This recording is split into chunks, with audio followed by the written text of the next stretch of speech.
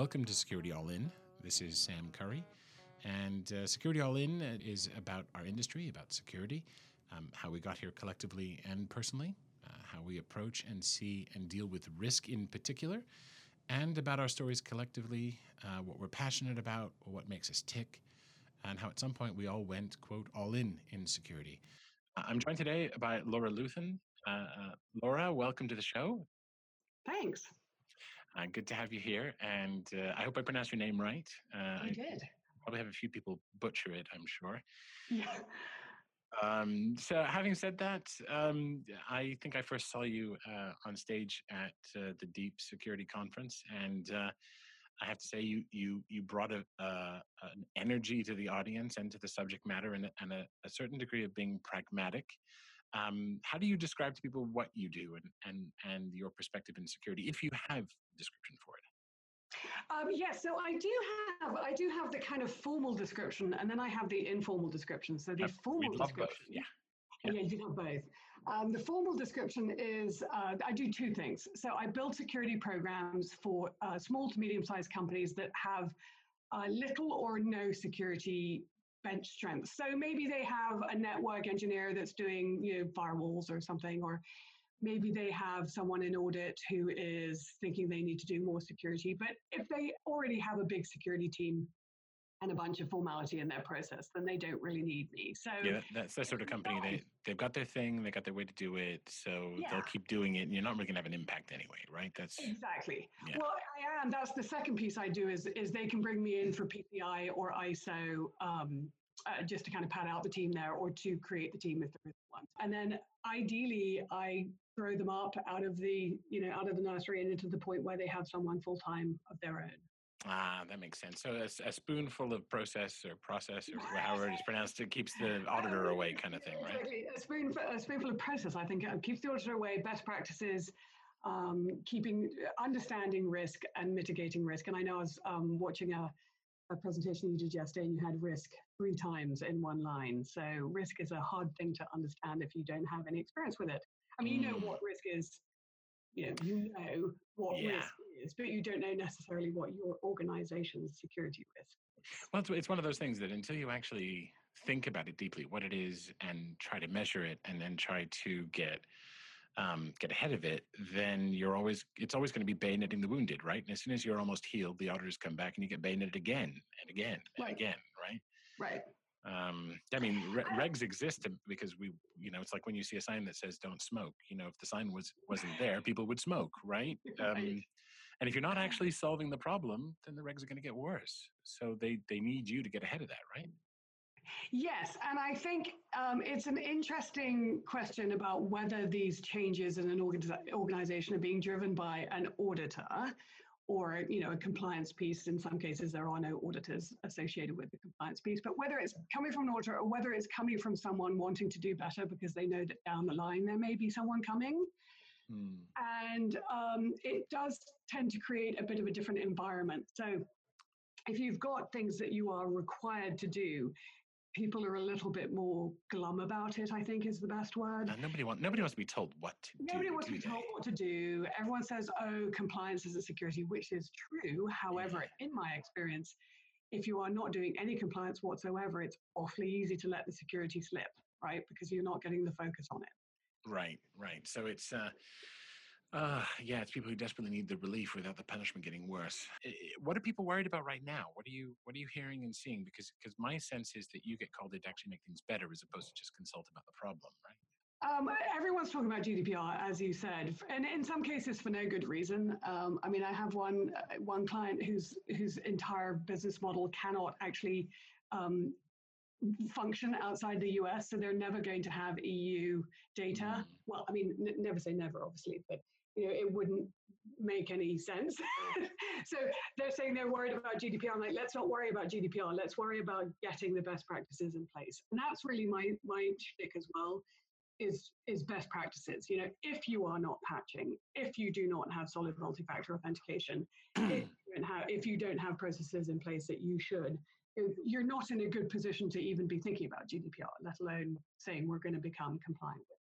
Yeah, and of course, in spite of everyone being alarmed about May 25th as a date, it's already the law. Most people don't realize, and enforcement is just going to be kicking up a notch. But it isn't the end of the world for most people, from what I understand. I'm not an expert in it. I've spent a lot of time getting ready for it on my side as a CSO, but um, yeah, this is a call to arms around GDPR in particular to get your DNA right. Um, you Right, know, and it was like the liability shift with PCI, which I had, I was directly involved in. And the liability shift, the date came along, and it was different. It was different because it wasn't you have to have stuff in place. It's you will get fined if you don't, and so people chose to take a risk. It was a slightly different kind of situation. Plus, mm, um, PCI is always it's an interesting thing because it's not a regulation; it is a compliance framework that you're required to meet. It's a subtle difference. yeah.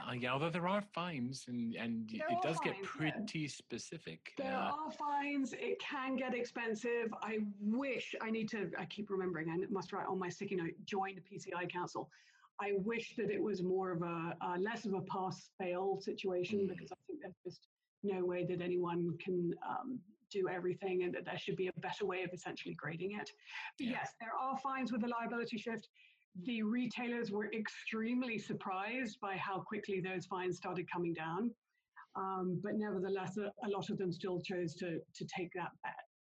Mm. Um, but yes, now everyone is talking about GDPR. I think HIPAA is becoming much more prevalent, not because there's more healthcare companies, but there's a lot of startups as well.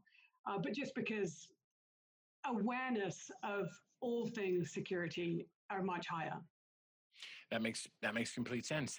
So maybe I can shift gears here a little bit and say, how did you, Laura, wind up in security? If you cast back, however you want to do it, you can go back to school or to an incident or to the day you were born, if you like.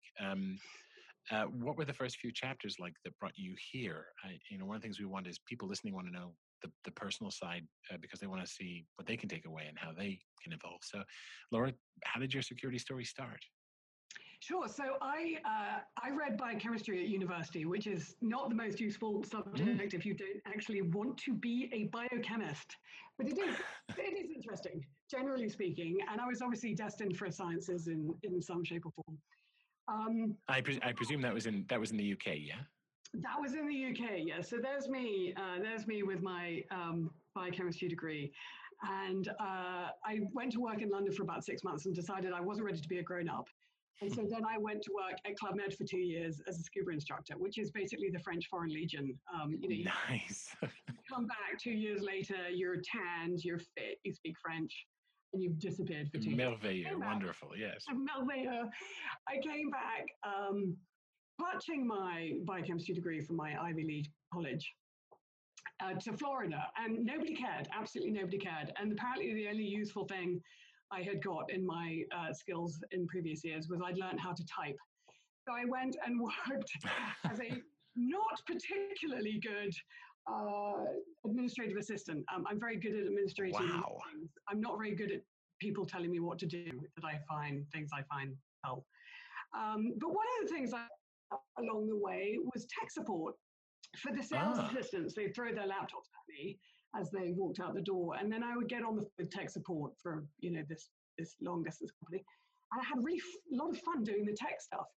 So then I migrated into full time tech. So I did the classic back in the days of when they were moving to LANs, and none of them, the IBM AS400 people wanted anything to do with PCs. This modern fangled nonsense.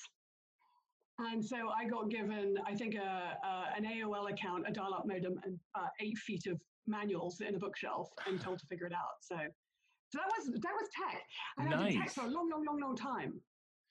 And then What I love is that you sort of had a deep desire to know how something scientific, and then yeah, you then break left, yes, and then break right, and then you wind up in tech. But just to fully share, I was studying physics and then went into literature, and then wound up actually doing doc writing and QA and support myself. So I completely Right. sympathize. So you get these AS400 8 feet of manuals with a bar Yeah. through them, no doubt, right? And then you and how did that convey into security? Did you start to muck with it? I mean, I want the next chapter. No, so I did IT, I don't know, for like straight IT, pure IT for a long time. And then I got to, I was working in a bank. Yeah. At the bank, as an IT, I was in charge of the call center region. So all of the data pieces, anything non-voice was my responsibility there. And one of the things that they had was the faceless info security team. And they had a bunch of policies and procedures because, of course, financial institutions have been regulated for a long time. And they reached out to people that were actually in the field to say, okay, here's our policies and procedures, are these reasonable? So that was my first exposure to making sure that if you're going to write a policy, it's meaningful to the people that have to implement it. Yep. And my first exposure to security. So I got interested in it then. I also had experience with working with a faceless security team that didn't build relationships and nobody felt particularly warmly. Dr. No. Dr. No via fax machine. That's what they were. Oh, no. No. That's even worse. Even worse. And then the next job I had, I was in charge of all of the IT, which included security. And we started doing PCI and just generally data security. So it was just interesting. I think it's interesting. And I think there was a time at which I was no longer interested in hardware specs. And I became more interested in, I guess it's not quite the intangible, but it is a little bit, like risk is a little bit intangible. Mm-hmm. Oh yeah, very much so, right? People hand wavy it. They don't think of it as a quantifiable currency or a measurable thing. But yet you have to quantify it. Yep. And those quantifications are, let's face it, secretly hand wavy. And dry. And you can, do you score it from a 1 to 3 or a 1 to 10 or a red, yellow, green? Like all of these things can be done differently. But ultimately, what you're then doing is you're putting information in people's hands for them to help make decisions about. And I think that's an interesting thing to do and more interesting for me than being in IT. I think IT and me had run its course. However, having had so many years in IT, it positioned me much better, I think, to be a useful security person. Yeah, and by the way, one of the reasons this show is called Security All In was that intangible. And there's many books out there. One of the ones I read was by Malcolm Gladwell, and it was called Blink, about how we make intuitive, emotional decisions versus logical ones. And actually, our intuitive computer is far better but slower to adapt than the logical one. And gambling maybe is a bad analogy, but I think of security all in like a poker game, right? That at some point we sort of develop, the good gamblers, if there is such a thing, develop an intuition about when to go all in and when not to go all in. And what I try to explore in this show is, when did you go all in on security, and to what degree does this analogy make sense or not? I mean, risk is clearly treated as an art in many cases, but it's in fact a science. And at some point, it's not just a place a gamble and put it all on black or what have you, right? Or in the case of poker, in the case of poker, where you actually move all your chips in and say, that's it, this is the hand, right? It's in fact not doing that to some degree, because you aren't sort of just giving up and saying, well, we're very bad risk calculators intuitively, right? So do you have a model in your head for how you approach risk intuitively? Is there a passion you have where you go through sort of the notion of gambling or the notion of personal risk? Is it even understanding? Is there a model that you use that is an everyday thing that most people would understand, or is it built from the ground up from the numbers? Do you have a risk framework that you apply? I do have a risk framework that an ISO risk framework. I wouldn't use it initially with some people with an organization that is just coming into this fresh, because although it does help give a kind of aha moment and it does boil down things into topics that non-technical or non-security people can understand, like a laptop is lost. There is a different risk associated with that if the laptop is encrypted or not encrypted, and there is a different risk associated with that if the person using it was handling, let's say, employee data versus handling stock data. Yeah. Snidely Whiplash isn't necessarily rubbing his hands with glee. Right. And your laptop may not be worth as much as that person's laptop, right? Yeah. Yes, and how we respond to it and how we protect it should be different because the risks are different. And doing that is helpful because then you can kind of pull out these things that are intuitive to someone that's been doing it for a long time and yet hard to explain. I remember I had this issue about a year ago, and I say, I know we need to patch, like we know we need to patch, or whatever it was, have AV. Can I actually say in a sentence to someone that doesn't care why they need to do this? And if I can't, then is it really a risk, right? So having that kind of question in myself, it's not second guessing. It's like, okay, I can explain it to myself, but I'm not the one I need to explain it to. Can I explain it to the person that needs to understand it? I think that's something that I do reasonably well, and that's why I like doing what I'm doing, is kind of bringing the hand wavy intangible to the let's spend our money here and not here for now, and here's why. But you know, this is the problem is that most of these decisions aren't made in isolation, right? It's not a do I push this patch or not. It's do I push these patches and then next quarter and then next quarter and then next quarter, when every one of them can combine to increase the tech debt and the likelihood that you have more tickets open longer and pain. And meanwhile, the company's going, but this lottery ticket wasn't ever punched. Why should I count on the next batch, right? It's not the G.I. Joe knowing is half the battle, right? That's not what it is. But that's one of the decisions that they have to make, is they have to say, we understand, because if we look at all the breaches that are out there and the ones that are associated with vulnerabilities, right, we understand that leaving things vulnerable creates an additional risk.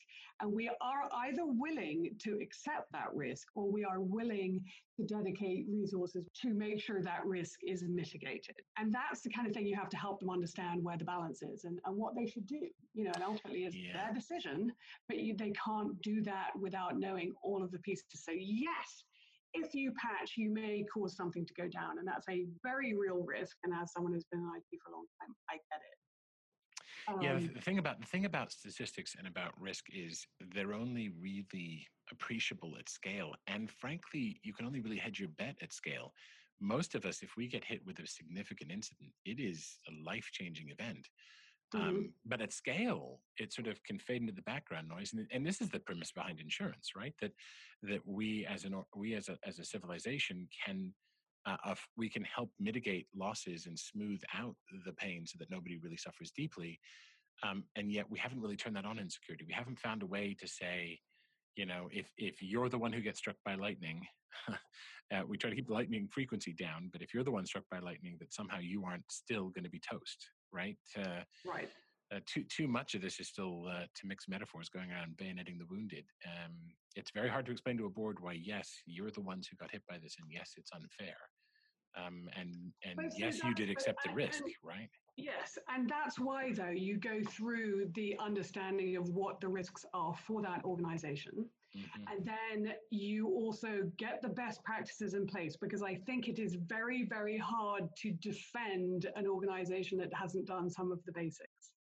Yeah. So, and that's, again, like I said, that's one of the areas I focus in on. If you are not doing these basic things, and some compliance stuff has a lot of extra credit in there that we can say as a risk, we are saying we will not do this right now, and we're going to accept that. I think you find that when you present to someone, senior leadership, whoever it is, you need to formally accept this risk. They really don't want to. No, because they hear blame, right? They hear blame, and they hear that I have signed off on a document that says I am fine with this. Nothing could say more clearly with, I want you to let me off the hook when put yourself on it. I mean, yes. And so, or if you don't want to sign this, here are the things that we can do that will acceptably mitigate this risk and bring it down to whatever your scoring ratio is, yellow from a red. So who are the allies at the sort of C level I heard one CISO tell me if the only dialogue's happening with the CISO is with the CIO, that they're doomed to fail. So who are the other departments that get that? And in your opinion, do most CISOs know how to have those adult chats? Do you know, I don't know. And I think I would say that when you, most CISOs, that's the bit that I'm hanging on to in that sense. Yeah, most is probably no, right? Well, if you look at the range of CISOs, right? So you've got CISOs that have been doing it for a long time. One organization I used to work at had a habit of churning out people that ended up being CISOs at the next organization. And we'd all worked with them. I thought, well, it's like a CISO factory somewhere, just churning out little plastic Pez dispensers. Yeah. Right. But also, bearing in mind how much they know, perhaps the job description for CISO at that organization is significantly different from what, I think people expect it to be. And I think that's nobody's fault, right? So if you're going to work somewhere small, the CISO description is probably going to cover a huge bunch of things, but isn't going to expect you to know the same amount of things that, that Alex Stelmach knows, right? Because he's the CISO of somewhere huge. So go on. I didn't. But so I was going to say, so your allies become the CFO, because if you're going to be getting fined, they care a lot. The CEO, because they're going to be the first one in the news. And that's why it's been so interesting right now with the Facebook issues, because Mark Zuckerberg hasn't said a thing, right? And everyone's saying, why hasn't he said anything? Not why hasn't anyone else said anything? Why hasn't he said anything? So if the CIO is aware of what their CNN moment could be, the CEO is aware of what their CNN moment could be, then they should be an ally, but they are not. If they're not part of a security organization, they are not going to understand things if you bring them stuff that is too vulnerability focused, right? They're just going to understand risk, red, yellow, greens, do this is my recommendation type thing. And do people call you to, so I usually focus on how we personally got all in on security or to some degree, how the discipline is like that. Do you get called in to help boards understand this notion of risk? And is it bigger than security? Does it tie to other forms of risk, or is it very much down in the weeds of IT risk? Do you help bridge those gaps with people, with boards, and some of the other stakeholders? I haven't had to thus far in my consulting role, just because it hasn't even been a year for me. I have been working with the board level people at my clients. So, there's not necessarily always a formal board depending on the type of organization. But in the past I have, and I think whether it's part of overall risk or not depends on the maturity level of the organization as a whole.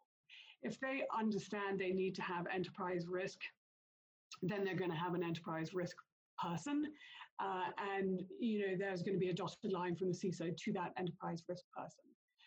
What's unfortunate, I think, is when enterprise risk is considered the same thing as security risk, because it's not. It's that's a subset, and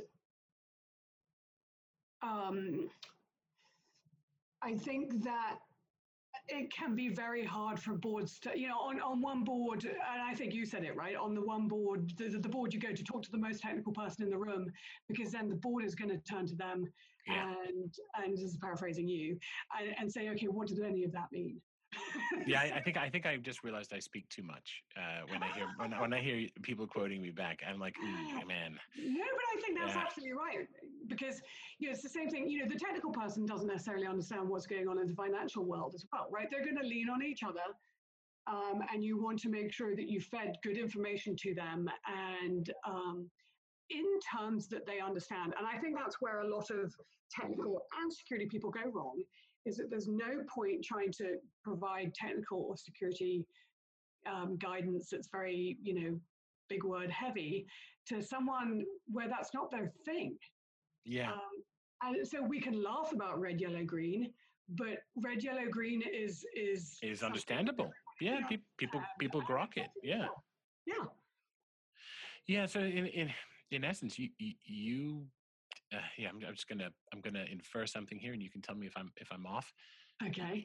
In your career, you came up a number of times. You've come up a technical path, and you've made a that sharp left turn. But one of them is that you have a natural intuition for people. I think that you understand risk, and you're a translator, and you've made this jump, and you're sort of holding your hand back and saying, trust me, leap and I'll catch you. Yeah. I'm inferring and sort of putting a narrative on this, right? This is the Laura story in a sense, right? No, I mean, Um, I think you're right, because also because of the clients I'm working with, they don't have someone to provide that guidance. yeah, and where do they get Um, it? Let's take from consulting from field aside. cybersecurity, obviously. Let's imagine the millions of people listening to us right now, right? Yep. And say, Uh, some of them don't have it in their DNA, but I've seen some folks who've been pretty good at it, in spite of even some people on the autism spectrum in the CISO chair have managed to consciously learn how to socialize and stuff. But Yeah. it's not in the DNA of how they got here, right? I mean, you said now you got to get management skills and risk skills, and then I have to go socialize, and what I have to take these people out for coffee. I know the Um, agony. You're right, and it's by that same token, I would never claim to be a good hacker. mm, Not actually, not that I wouldn't find that fascinating, because I love puzzles and I love challenges, but that's not something I do. And I think there's room for all personalities in the security world, right? There are the people that are absolutely amazing engineers, and they do not want to be put in front of people, and don't make unless they want to go up the management track. yeah. There is no reason to expose them. Actually, one of the companies I worked at a long time ago, they had a very formal career progression that at one point forked off into management or technical, Yeah. because they recognize that there are people that just don't do both well. Um, Left I and like right left brain. and Yeah. right. Yeah, Mm, and I think that's right. And I think if you can do both, that's fantastic, especially if you're trying to for my role, I have to work with IT people a lot. And I also have to work with board people a lot and C-level people a lot. And so I have to be able to do well at all of those things. But mhm. I don't have to go hugely deeply on IT. I'm very happy to wave my hands in the air and say, listen, I am not a developer. So I can give you a bunch of guidance and I can give you a bunch of yes, no things, but I can't tell you that you should put, a comma here in your code and it'll magically secure it up. Yep. And I'm fine with saying that. And I think you do also have to be fine with saying when you're out of your happy place. I had a boss once who told me, he said, Sam, this was when I was being a CTO as opposed to a CSO. He said, you have to be operationally excellent. You have to be the voice and the face of technology. He said, and you also have to be the agent of change. And you have to do all these things amazingly, and nobody can. And he said, so he said, like, You have to also be the calm in the storm as well, because yeah, they're exactly. bad, they're all going to look at you and you need to handle it. Yeah, and actually, my next boss after that told me, Sam, he said, you're very technical. He said, stop it.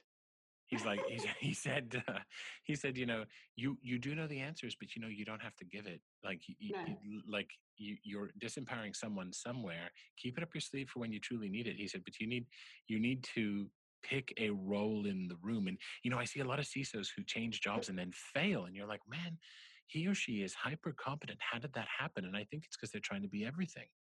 yeah. And it sounds like you've decided both what you enjoy and what you are passionate about, and you found a way to get not just sustenance from it, but it sounds like you're thriving, Laura, right? No, I'm And you're really helping other enjoying people it. do that. Yeah. I really do. You have to be on the yes, you have to be on the side of the angels. But that's what one friend of mine in security says. He says, I just feel like I'm on the side of the angels. We are trying to make things better in a very difficult environment, and these people that are looking for help are not having a great day in some cases, right? So Right. either the auditor has come and has beat them over the head, I or think. they've had something bad go wrong and they just want someone to make them feel like things are going to get better. Yeah, there was a story, and I can't remember which general it was. It was a U.S. general in World War II in the Southern Theater, and Bradley, I think it was. And he said he didn't know what to do, and he was very worried he would get it wrong. So he just put his head down and started to do the work. And then he was one of the most successful generals overall. And I think, by the way, Laura, we've just found the name of this show. If we need a name, it will be on the side of the angels. Um, I mean, it resonates, right? I heard it and I went, okay, that's the name, right? We'll go with that when we post this. Um, but there's one thing I do, and I know we're approaching the end of our time, and I'd love to have you back sometime That'd be great. as the show matures as well. Um, one thing we're doing is the first few people that we speak to at the sort of at this level in security is we're trying to put together a poker game at some point. We may do it at a show. One of the CISOs I've spoken to has offered to actually host it. He's a CISO for one of the casino fun. big casino things. Would you join us? Not we would so join. I would be the worst person because I'm so gullible. Well, I need someone to win money off. This is essential. Yeah, that would be me. No, it would be fun, and I would love it if you could. You don't have to. Feel free to say yes, and then feel free to never speak to me again. But I'd love to have you. I'd love to have you come. No, I think that would be really fun. I will read a book on poker beforehand. I've only played it once, and it was for the thing where they give you free whiskey and someone. And I won. Nice. They're going just four aces good. I don't know. Nice. Well, no, that's not. No, if when you're playing with me, that doesn't win. But there's a special rule for why. There's a special rule. I did win a hit flask. I was terribly pleased, and I wasn't allowed to play again. So that was it. Very cool. I would actually consider it a challenge on how to be less gullible. Nice. And by the way, for free, I would give you consulting lessons on how to play. I'm actually not a very good player. We're going to try and do. I think we'll try and do like one of those poker tournaments you see on TV and have the conversation be about security. Yes, of course. Excellent. Yes. Well, Laura, thank you for joining us. I really appreciate it. This has been great, and I look forward to working with you, talking to you, speaking to you in the future. Likewise. Thank you for having me. Thank you. Bye-bye. Bye-bye. Awesome. That's it. There we go. And we can edit that. So they were like, you had a ping at one point. It happens. And Laura, thank you. Really appreciate it. No problem. That was fun. I love chat. Yeah, that's what this is supposed to be. Yeah, this is what it's supposed to be. Anyway, we're